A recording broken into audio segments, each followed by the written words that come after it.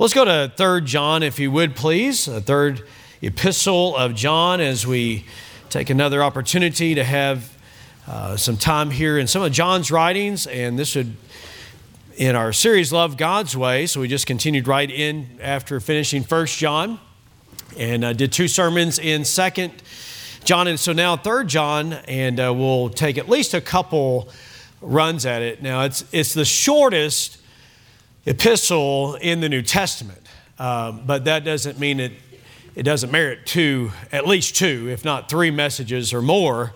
Certainly would merit that for sure. And so we'll look at this here, and then of course next week is Thanksgiving, and then we'll have one more message out of 3 John. And so we're going to look at verses 1 through 8. Though we'll read just a little bit into the rest of the letter since it is so short, and it'll help to get the big idea of John's writing here. Okay, so verse number 1 says, "The elder unto the well-beloved Gaius, whom I love in the truth, beloved, I wish above all things that thou mayest prosper and be in health, even as thy soul prospereth. For I rejoiced greatly, when the brethren came and testified of the truth that is in thee." Notice this, "even as thou walkest in the truth." Does this sound familiar? Have we been in 1 and 2 John? I mean, it's a repeated theme, this idea of walking in the truth. And then verse 4 is a great verse where he says, "I have no greater joy than to hear that my children walk in truth." That my children walk in truth. Beloved, now he gets into the essence of what he's communicating. "Beloved, thou doest faithfully whatsoever thou doest to the brethren and to strangers, which have borne witness of thy charity before the church, whom if thou bring forward on their journey, after a godly sort, thou shalt do well." And then he describes these individuals, the traveling preachers, evangelists, missionaries, church planters. We could put it in that context that we would identify, because that for his name's sake, they went forth taking nothing of the Gentiles. Look what he says in verse 8. "We therefore ought to receive such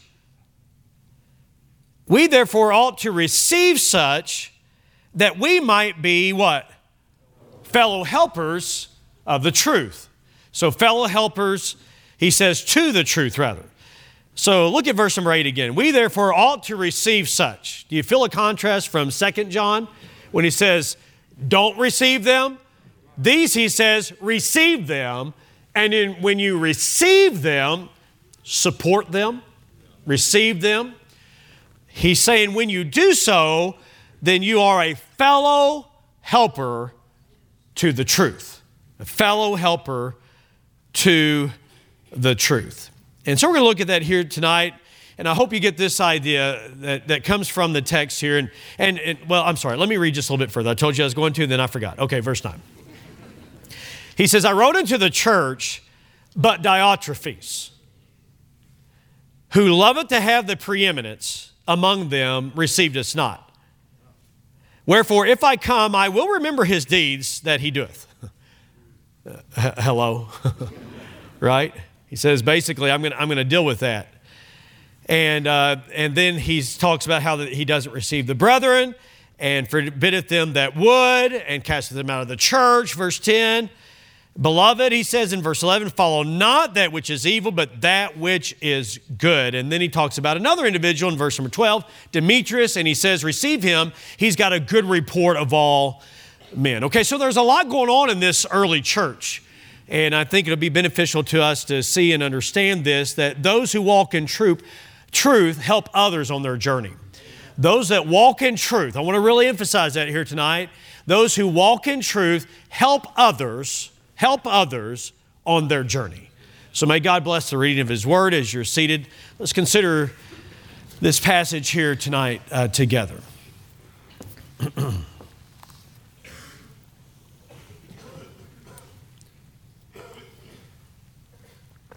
You know, our missionaries often and regularly express appreciation for the care that they receive from Southwest Baptist Church and other churches. I mean, obviously, it takes a lot of churches for the work of missions to go forward. It really does, in terms of support. The ladies just this past Monday night had Lift Ladies in Fellowship together. And one of the things they did is they wrote letters. I believe it was for Miss Abby this time, and they wrote a bunch of cards. There's 150 some ladies, or maybe a little bit more, maybe a little bit less, somewhere right in there. And probably the vast majority of them wrote a card for Miss Abby to open once they arrive on the mission field, and she can open them one a day, one a week, I guess one a month, but that would kind of stretch it out. But God's really used that, and we've endeavored to do that. I appreciate the ladies' involvement in doing so. They just did one 2 months ago for Miss Sarah Hainline Montoro, their daughter, as they're going to be going to Kenya, South Sudan this upcoming spring. And so can you imagine what that would mean to somebody who just arrived on the field? I see Miss Katie here. You received those letters, right, and opened them up day by day, week by week, however you did it. And it was great encouragement, I'm sure, to those ladies. And when you do that, ladies, you're being a fellow helper to those that go in the truth. You're helping them. I just brought a short sampling of some of the letters of our own sent missionaries. We're getting ready for a missions committee meeting this upcoming Sunday night. And just listen to some of the letters here. This is from Brother W.L. Smith and Miss Lucy. Dear friends and supporters. And I'm not going to read all this, but he quotes Psalm 37, the steps of a good man are ordered by the Lord, and he delighteth in his way. To walk before the Lord and follow in his footsteps is always a great adventure. Our present year of missionary ministry has been no exception. We've been directed by the Lord to take several missionary journeys this year. There has also been journeys planned that God knew it was better for us not to take. Aren't you thankful that God knows what journeys we ought to take and which ones we ought not take? And God worked all that out, and he says we covet your prayers as we try to follow the Lord's leading in each step that we take. Thank you seems so little to say for your prayers and support. Our hearts are full of love for you as we join together in this worldwide ministry. All right? So you're going to hear a common theme here, and I'm not reading all the letters, just a little sampling again. This is from the Muellers in Argentina. Greetings to you, our dear praying friends. And then he goes through what has happened since their last letter, a lot of travel and a lot of blessings in their missionary journeys. And he says, thank you for praying and supporting us. Let's keep up the good work. The Lord is coming soon. I love that. The Hainlines, Brother Chad and Miss Sarah and family, dear fellow servants. And in the letter, it describes their last couple months or so, and that Brother Chad's been doing a lot of flight training lately and all that's going into that. But thank you for your prayers and investment that you've made in reaching souls in Kenya and South Sudan. And then they sign it for his name, the Hainline family. To the Smutzlers, which, by the way, enjoy what Miss Babishak Andrew was telling me this on the way to church tonight. Miss Babishak, in writing her card for the Smutzlers, talked about all the different ways that Babishak has been misspelled. And figured that Smutzler has also received equal treatment. And so anyways, that was her card of encouragement. But the Smutzlers wrote, to our friends and family in Christ Jesus. And then again, he explains what's going on and many different people that are in the church from different nationalities, even not just Mongolian people, but people from Japan and different locations that live in Mongolia. And then they signed it at the end. Thanks again for everything you do for us until next time. And then Rachel Looper, serving with the Burgett family in Japan, says, dear fellow laborers, thank you for your continued support. Are you hearing a common theme right here? Thank you for your continued support and faithful prayers. I'm praying, and she gives an update. By the way, she's doing much better in her health. That's a great blessing as she's been through quite a bit, and mentioned some people that they're praying for, some Japanese individuals that need the gospel. I'm praying for you all and your outreach efforts in this upcoming holiday season. Brother David Merlo, who's in Argentina, the family's here tonight. And he gives an update on little Sarah and how she's come along. But thank you so much for your faithfulness in prayer and financial support, so more Argentines can know the Lord Jesus Christ. The Switzer family, it's kind of neat. All of you are here this time. But dear partners in the gospel, are you hearing a theme right here? Fellow laborers, fellow servants, partners in the gospel. And then Brother Jonathan gives an update as to their travels and the 10,000 miles, mercy, that they've been on, and reporting to churches and waiting on their visa. Thank you again for your faithful partnership in the work of the gospel. And so letter by letter, what we read, and as many of you know, keep up with letters and such, you're hearing things like that: our fellow laborers, our partners in the gospel, those that we labor with. And in this upcoming missions conference, I think this is the earliest that I've got us ready for the missions conference, but here we are in November, and it's really, it's just around the corner. So we have the Bufords to Uganda, the Brewers to Brazil, the Carneys that are serving in France, the Coleys in Kenya, the McCullums in Germany, and then 3 new missionaries, the Parkers in Japan, Sandalas in Czech Republic, the Scuffums going to Cambodia, and then the Stensis going to Uganda, and they're veteran missionaries. So we've got missionaries that are coming. We've got missionaries that we support. May that continue until Jesus comes again, because there's such a need for the gospel. And so really what we're reading here in 3 John is a missionary letter. And he's writing on behalf of other missionaries. That's really what he's doing. And he's saying to this dear church family and this dear individual that he loves in the Lord, he's saying, listen, continue doing what you're doing. But he's also acknowledging this. There's going to be some testing along the way. There's going to be some difficulty. And so our missionaries appreciate the support. I was just today, by the way, at a 95th birthday celebration for Miss Scruggs, Miss Peggy Scruggs, as she's celebrating 95 years. How about that, man? What a blessing. But while we were there, the Masons were there, George and Carol Mason, and they were telling us about little Landon, their 7-year-old great-grandson, the Trimbles, of course, that he knows, of course, the states and where they are, but he also knows this: what states have churches that support his family? 7 years old. Isn't that awesome? Hey, don't tell me that missionary kids don't pay attention to what's going on, and how much they appreciate it. I think of the words of our dear friend who's in heaven now, Brother Carl Boonstra, when he quotes or does the acronym "Together Everyone Achieves More." But I love his saying, just think what we could do together. Think what we could do together. William Carey said this: there's a gold mine in India, but it seems almost as though at the center of the earth. Who would venture to explore it, he asked. I will adventure to go down, but remember, you must hold the ropes. William Carey said, there's a gold mine there, and I'm willing to go. I'm willing to go there. I'm willing to go to India, but you as supporting churches, you've got to hold the ropes. Can I remind you here at Southwest Baptist Church, and I realize it's not March yet, but don't we need reminding along the way that missionaries count on us? They count on us to be faithful and to be serving the Lord with a fervent spirit. And so as we've read here in 2nd and 3rd John, both are dealing with traveling missionaries or traveling preachers. Some that we should not take on for support because they don't preach the truth, okay? And they're not living the truth. That's 2nd John. 3rd John is written about missionaries that we ought to support, or that they were supporting, taking in, being hospitable to. Of course, hospitality was such a huge need in their day and time, and this part of their culture. 2nd John, if I might remind you here of this, 2nd John, he's saying, listen, you can't let culture dictate your practice. Because what matters most here is doctrinal truth. And just because it would be culturally expected that you would take this preacher into your home and give them housing for 2 or 3 days, if they're not preaching the truth, John is saying, listen, don't have any part in that. Okay, so that's what the message is of 2nd John. Now in 3rd John, these are preachers that you could support and should support. And yet there was a person in the church that wanted to have the preeminence, and we'll get to him in 2 weeks. You don't want to be known as Diotrephes.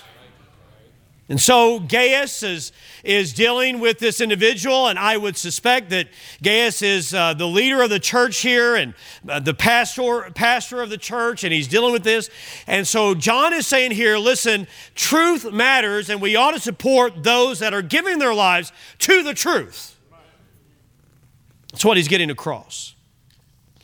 But a big part of this letter is that just because, listen, this is where it ties into where we are, just because you've had a history of supporting church planting missionaries does not mean that that guarantees that it's going to be your future. And so because of the work of the gospel, it depends on churches like Southwest Baptist Church and our individuals within the church, then we ought to take heed to this letter here from John to this man named Gaius as he's explaining to him how to handle this delicate situation. And really, I want to try to get to what would be the key to us being, as we see in verse number 8, if you look at it again, fellow helpers to the truth, okay? Fellow helpers to the truth. What would be the key to us being that? Okay, so let's walk through the text here and notice some things. First of all, who's this man named Gaius? Most likely his name in Greek is Gaius, but most of us in English, we would say Gaius, so anyways, this man Gaius, there's other individuals in the New Testament known as Gaius that probably is not this man. All that we really know about this individual is what John writes about him. And so it's obvious that John and this man has a very close relationship. He says, my children walk in the truth. Most likely, John probably led him to the Lord or had a big impact on his life. He's like a father in the ministry. John is like a father in the ministry to Gaius, just like I was saying a moment ago about Brother Dave Disney and Brother W.L. Smith. And at one time, Brother Smith was reminding me that Brother Dave Disney said, all I really want to do is make a lot of money and drive a nice car and live in a nice home. But I thank God that God intervened in his life and sent him to the mission field of Chile. Hey, listen, he's got a lot more than what he would have had he not done what God wanted him to do. Okay, so here's Gaius as he is truly loved of John. And look at verse number 2, if you would. It says, Beloved, I wish above all things that thou mayest prosper and be in health, even as thy soul prospereth. Now, we could spend a little bit of time on this verse, but let me just say this. This shoots the prosperity gospel. It just blows it out of the water. Because here is John saying, listen, I realize you're going through some physical struggles. The prosperity gospel says, well, if you follow the Lord, you're going to have great health and you're going to have great wealth. Well, there's a vast majority of our world that's truly following Christ that's not rich. So charismatic theology has it wrong. Okay? Now, John is saying this to Gaius. He's saying, I pray that your health would match your spiritual health. I'm praying that your physical health would match your spiritual health. So evidently he had a good spiritual health, but maybe a poor physical health. All right, now I'm just going to throw this out here and we'll move on. If somebody prayed that for you, I pray that your physical health matches your spiritual health, how many of you would be on life support right now? Come on now. John is saying, hey, I pray that your physical health would match your spiritual health. So the idea here is he was in good health spiritually. Are you? Are you? We did a devotion last night and talking about how that in our family time, that bodily exercise profiteth little. Some of you emphasize that profiteth little part. And you're hanging on to that, right? That it just profits little. Well, it does profit.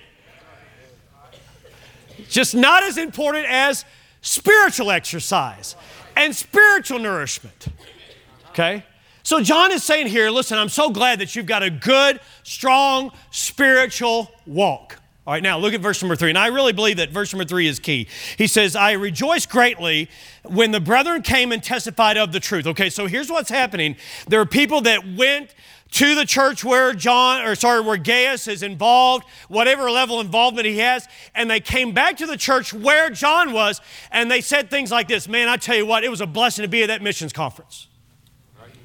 Man, it was a blessing to be in that church. It was a blessing. They took such good care of us. They put us up in these people's homes, and they had such delicious meals, and they accommodated us. They even gave us a great love offering. They sent us on our way. Man, we went away encouraged. We were tired because they had morning services and evening services.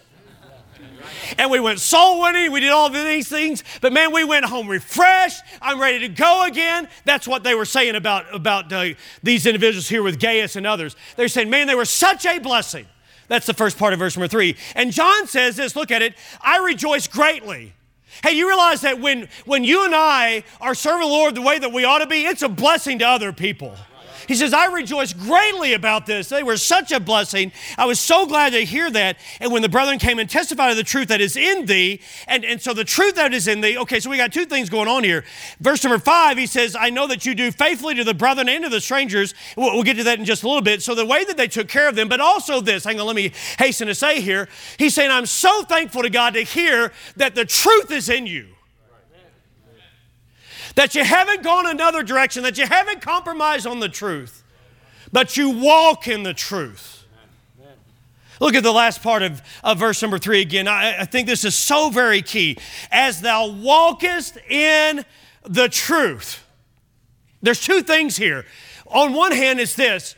Gaius, you are sound in doctrine. Sound in doctrine. Okay, now I want to apply to us, lest you think this doesn't have anything to do with you. Because it does. And it does with Southwest Baptist Church. If we're going to continue to get the gospel out and be a fellow helper to the truth, Southwest Baptist Church must remain sound in doctrine. You need to be sound in doctrine. Know what you believe. And know why we don't support those that believe you can lose your salvation. And know why we don't support Calvinists. And why we don't support the charismatic theology and so forth. Hey, we are limited on who we support because of the truth. But not only did they assent to the truth, they applied the truth. You're believing the right things, but you're also living the right way. Because truth is not just to inform, it is to transform. He says, I rejoice greatly. I rejoice that you are walking in the truth. Idea of walking is that you're living in the truth. Your life is governed by the truth. You're adhering to the truth. You're ordering your life by the truth. Sound in doctrine. But also this, what he believed shaped how he lived. Let me ask you tonight, can I please? Thank you. Does what you believe shape how you live?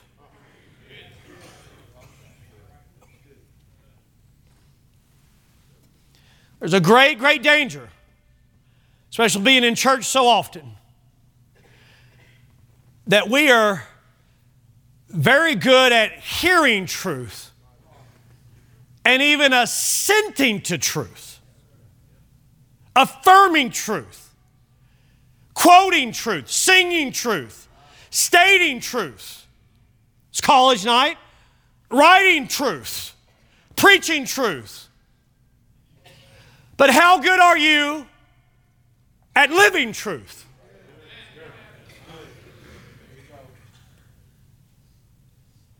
Listen to what one man said. He said this, whoever walks in truth is an integrated believer. In other words, what he's believing is affecting how he's living. It's integrated. Are you following me here? I'm not going to move on to this verse till everybody gets this. So you got to get this. What he's or she is believing is integrated in how they're living. And I really do believe that that's a major issue in Baptist churches across America. But since other churches aren't here, how about Southwest Baptist Church? How about you? He says, whoever walks in truth is an integrated believer in whom there's no dichotomy between profession and practice.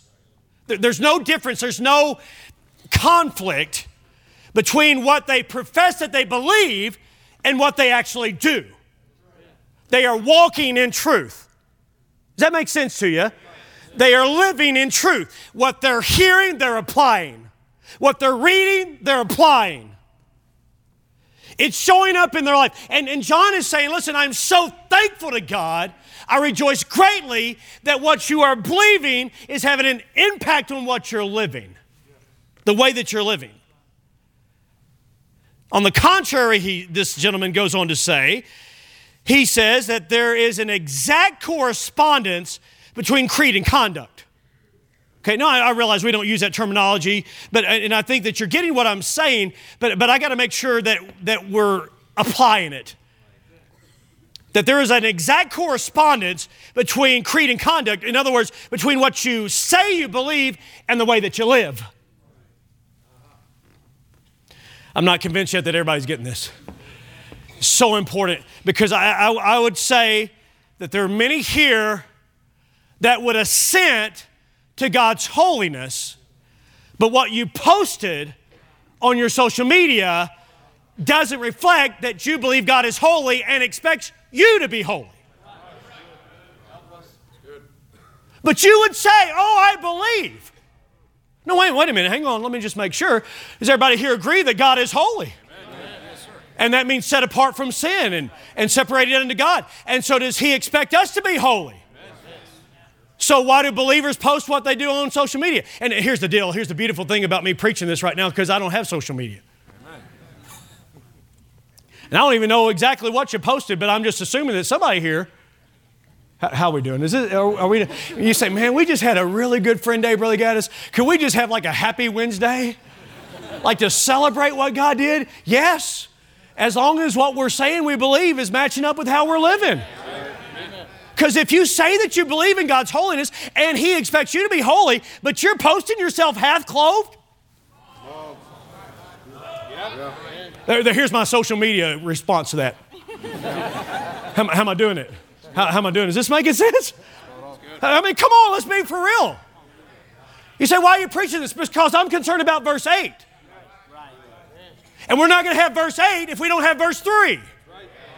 And missionaries aren't going to be supported. And they're not going to be cared for. They're not going to be prayed for. And the missions conference is going to die. You say, man, you're being extreme. No, I'm not being extreme at all because that's exactly what he's saying in verse number 3 and 4. And if verse 3 and 4 is not harmonizing in the church, then it's just a matter of time until they are not concerned at all about what God's given them to do. Exactly right. So it's one thing for you to say, yes, I believe in God's holiness. It's another thing that dictates how you live on a Friday and Saturday night. That's right. And what websites that you go to, and what you text, and what you read, and what you say. It's one thing to say you believe God is holy, and He wants me to be holy, and yet talking filthy is not right. That's right.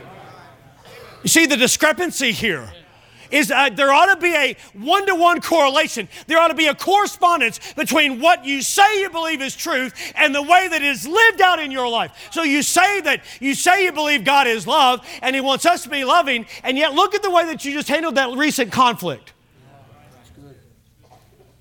Does that make sense?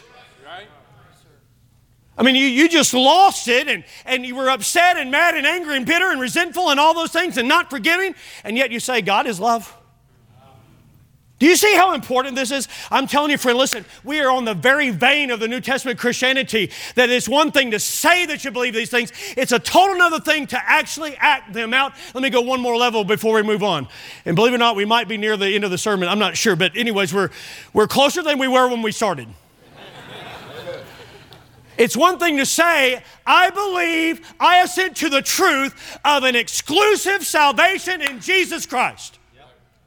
I imagine everybody here believes that. Now, there may be somebody here that's not saved. I don't want to assume anything. There may be somebody that's not here and saved, but I'm preaching tonight to the Wednesday crowd of Southwest Baptist Church that knows there's a God in heaven, that knows there's a hell, that knows there's a heaven, that knows that there's one way. There's not a bunch of ways. And we know that we are not universalists.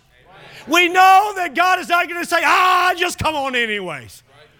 No, a person's got to hear the gospel so that then they can believe. They've got to hear it. And you know that, and you say that, and you assent to that, and yet you don't do anything about it. Last time you tried to get somebody to come to church, you said, man, Brother Gaddis, we had a good friend day. You remember that? We had a bunch of people here, and we did. Thank God in heaven for that. We saw adults saved, teens saved, and children saved. But I'm just simply saying, if we're not living verse number 3 and verse number 4, we won't have a friend day. Because there won't be anybody here that really even cares. I trust and pray that this is a preventative type message, maybe like what John was writing to this man named Gaius, as he's saying, listen, I know what your history has been, but I also know what's going on right now. And if you don't apply what you learned here to this situation right now, then when it comes time for your future, it'll be off. As we keep going along in Southwest Baptist Church, we're always in jeopardy. I'm not a pessimist. I'm a reality kind of oriented person, maybe like you are as well. I'm just simply saying I know that, listen, what we've enjoyed in the past is not guaranteed in the future. Right. Depends on verse 3 type living. And maybe I'm a little bit burdened about this now because as we keep burying a lot of the previous members of Southwest Baptist Church, like an Avenel Bowen and others, I did 7 funerals this year, which is actually a lower number. Some of the other staff did others, so I don't know what the total is. But a lot of the older membership that love missions and missionaries, they're passing off the scene. Hey, not just that, but actually a lot of the missionaries are either passing off the scene like we heard tonight with Dave Disney or retiring, coming off the field. That's right.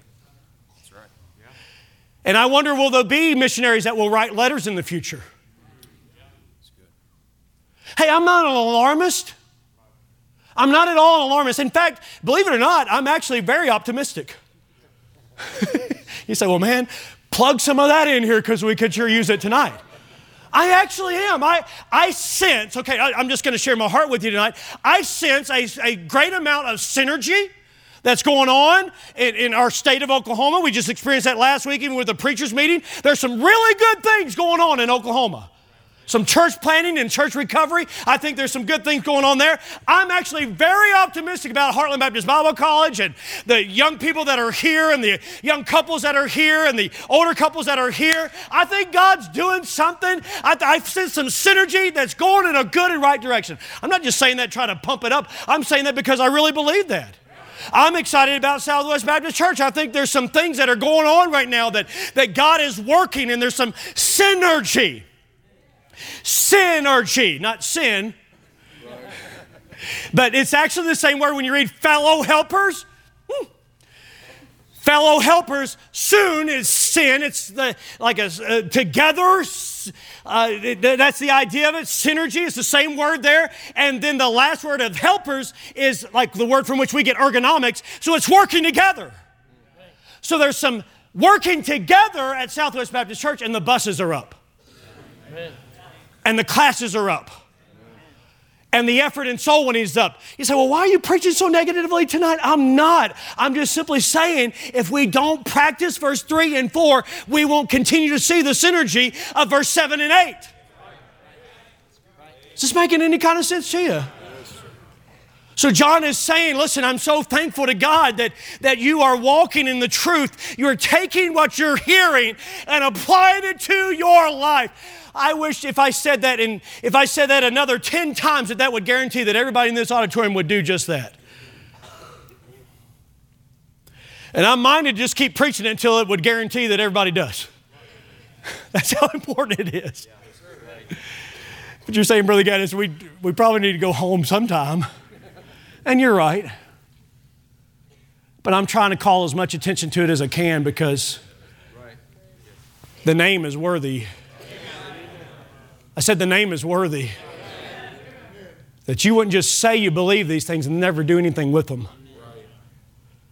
The name is worthy that you would know these things and say, you know what? What I'm doing in my life here, here, and here doesn't match who I am here, here, and here. So what's going to give? Here, here, and here? No, that's not going to give. What ought to give is this, this, and this to get in line with who He is and what He's doing in your life. Verse 3 is the key. Because, watch this, and here we are at the very, very crux of it. Those who walk in truth help others on their journey. That's how it works. Those that are walking in the truth is having a real and measurable impact on their life, and they're in a place then where they can be a help to people on their journey.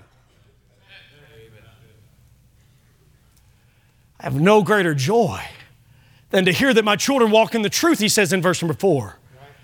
Now, I think in the context of that, it's talking about the spiritual leader who's saying, I'm so thankful that you're still living this. And I sincerely say that about Southwest Baptist Church, not that you're my children or that I was here that long. You follow what I'm saying. But I'm thankful to God that people that maybe you've tried to impact or I've tried to impact, to see them walking and trying to serve God. Oh, my soul. What a blessing. And obviously, those of you that your parents are trying to invest in you and trying to help you along, I'm guaranteeing you this: you'll cause no greater joy to your parents, but that you're trying to walk in the truth. But on the other hand, I'll tell you this: you'll cause no greater grief if you walk away from the truth. That verse works both ways. Okay, now we come to verse number 5. Verse number 5, look at what he's saying. Okay, this is, he says, Beloved, thou doest faithfully whatsoever thou doest to the brethren and to the strangers. Okay, everybody get that? We've already covered it. He's saying, listen, you're already doing this. You do it to people that you know. You have missionaries in that you've had in several times, like the Stensises, we've had them here. And her parents are members in this church, so we know them very well. But we're about to have some other 3 families that we know because they're students and graduates of Heartland, and thanks be to God for that. But you'll get to know them better. But we'll get to have them in our homes and have them in our conference. And that's what he's talking about here. And they literally didn't have a hotel to put them in or an Airbnb. They had them in their homes, which have borne witness of thy charity before the church. And then the latter part of verse number 6, whom if thou bring forward on their journey, that in other words, that's a very missions-minded term where it says you bring them forward on their journey. In other words, you help them with whatever their need is. You help supply it after a godly sort. In other words, you do it in a way that's worthy of who God is, then you do well. Because look what they did in verse number 7. Look at it if you would, please. Because that for his name's sake, that's it. That's why we're even gathered here tonight. Not for our name's sake, not so we can have a rich history, nothing like that. For his name's sake. He says they went forth, that's missions, taking nothing to the Gentiles. There were people back in that time that would take advantage of crowds and just fleece them. But he says this: these individuals have put themselves in such a place that they have to depend on the local church support. Man, we are getting to practice New Testament church planning. He's saying, listen, this is what they've done. For his name's sake, they've gone. If I could apply it here tonight, they've gone to Brazil. They've gone to Argentina. They've gone to Mongolia. They've gone to Sri Lanka. They've gone to Japan. They've gone to these other parts of the earth for his name's sake. And they need a church that'll be behind them all the way. Support them. We ought, therefore, to receive such. Support them is the idea, that we may be, and we've already covered this verse too, fellow helpers of the truth. How do you do that? Verse 3 and 4. Did I mention verse 3 and 4? Did we cover that one? It's got to start right there. Fellow helpers of the truth means this: you may not be known like some of those preachers are known, but as you show up and teach the 4-year-old class, you're a fellow helper to the truth. What do you mean? Well, those little 4-year-olds need to know there's a God in heaven that loves them. And you get to help them sit there quiet for about 5 minutes at least. And help them with the truth. A fellow helper of the truth. And then as you work with the young people, the teenagers, Brother Seth with emotion told us about an individual that trusted Christ this Sunday for the very first time visitor. And the individual came and had a really troubled past, but thanks be to God, she trusted Christ as her Savior. Sarah spent a good amount of time helping, and I'm trying to be careful here because I don't know the situation completely, and I don't know any kind of liberty that I have, but with emotion, Brother Seth shared that with us. And listen, you may never even make it up to the third floor. You may not even get to know that individual, but here's how this works. If you are giving faithfully and praying faithfully, then you, my friend, are a fellow helper to that individual trusting Christ. And you may never meet them on this side, but you had an impact on their life. Or you in the youth group, if you befriended this individual and you reached out to them and you made them feel included, hey, you are a fellow helper to the truth. Amen. And whether you drive the bus, I almost said run from the bus. You run to the door from the bus. Everybody follow what I'm saying there? You run to help kids get on. You're a fellow helper to the truth. You knock doors and invite people to come, you're a fellow helper to the truth. You pay tithes and offerings, and thank God for that. You just helped buy 2 buses this week in an auction. Amen. Brother Kevin and Brother Carl went up and looked at a couple buses and thought that they were good buses, and so we won the bid. Amen. 2 more buses in the fleet. They will be painted soon. Amen. Right? Fellow helpers of the truth. Is this making sense? Yes, sir. Hey, we've had a good history of a bus ministry, but that doesn't mean necessarily that we're going to have a future in it if we don't do verse 3 and 4 and practice what's right today. Because there might be a Diotrephes in here that says, I don't think we need to do bus ministry anymore. Tonight's college night. You know what we get to be as Southwest Baptist Church? Can I just clear off a spot right here to say this? What we get to be as Southwest Baptist Church is a fellow helper to the truth by being a host church to the Heartland Baptist Bible College. And we get to see students lead singing and get to see them preach, get to see them sing and give testimony, get to knock doors with them, work classes with them. And you might be inclined to say, let's just let them do it. No, they need you. Because you're there to be a fellow helper to the truth with them and show them how to love little kids and show them how to love teenagers and show them how to love adults and show them how to care about souls and show them how to put God first. Hey, you got to be a fellow helper to the truth. And I thank God tonight for the 25 years that Southwest Baptist Church has done just that. But the past does not guarantee the future if we get off on verses 3 and 4. And we no longer care about the truth like we ought to care about the truth and care about souls the way that we ought to and apply who God is to today's generation. And if there's not a new generation of Southwest Baptist Church that has a heart for Heartland, there'll be a few Diotrephes or Diotrephes who gets in here and talks to her husband or talks to his wife or talks to this family and that family and say, man, they got my pew again.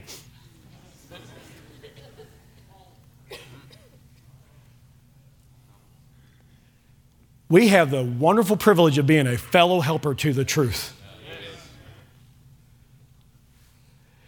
But Seth, when I think about this verse, I think about a fishing trip we had when Tyler was little, 4 years old, I think.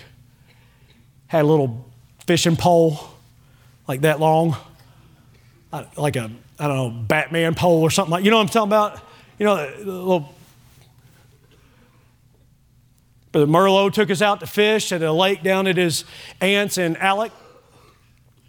And he had the boat. I think Russ Bishop went with us as well, and Russ went, and they had paid for the fuel.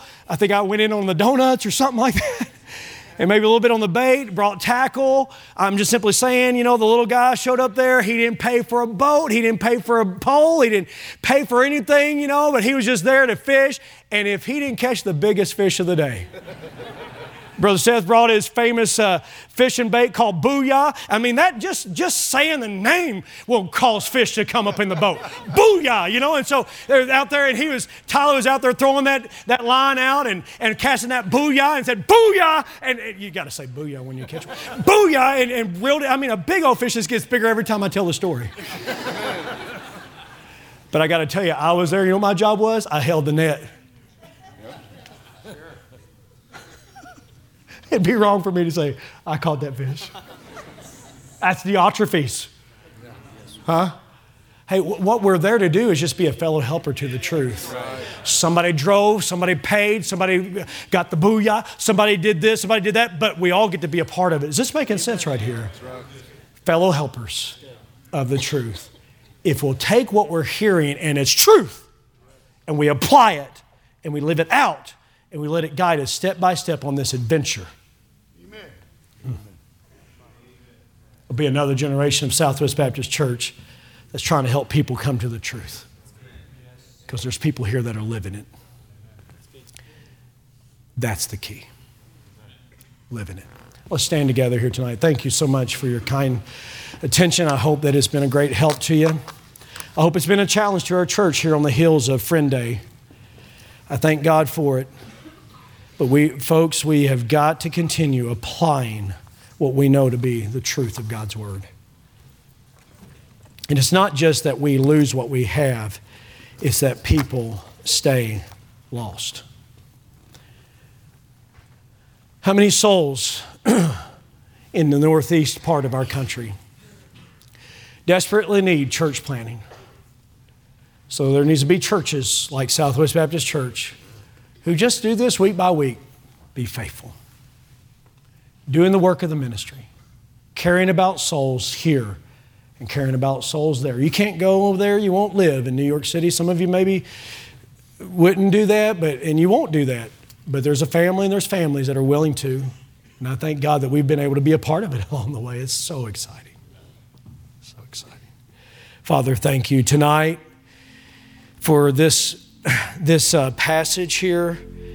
And God, the simple and yet profound truth that here's a man that was walking in the truth, applied it to his life, and you used him to be a helper of the truth. So help us, God, I pray, in Jesus' name. Amen.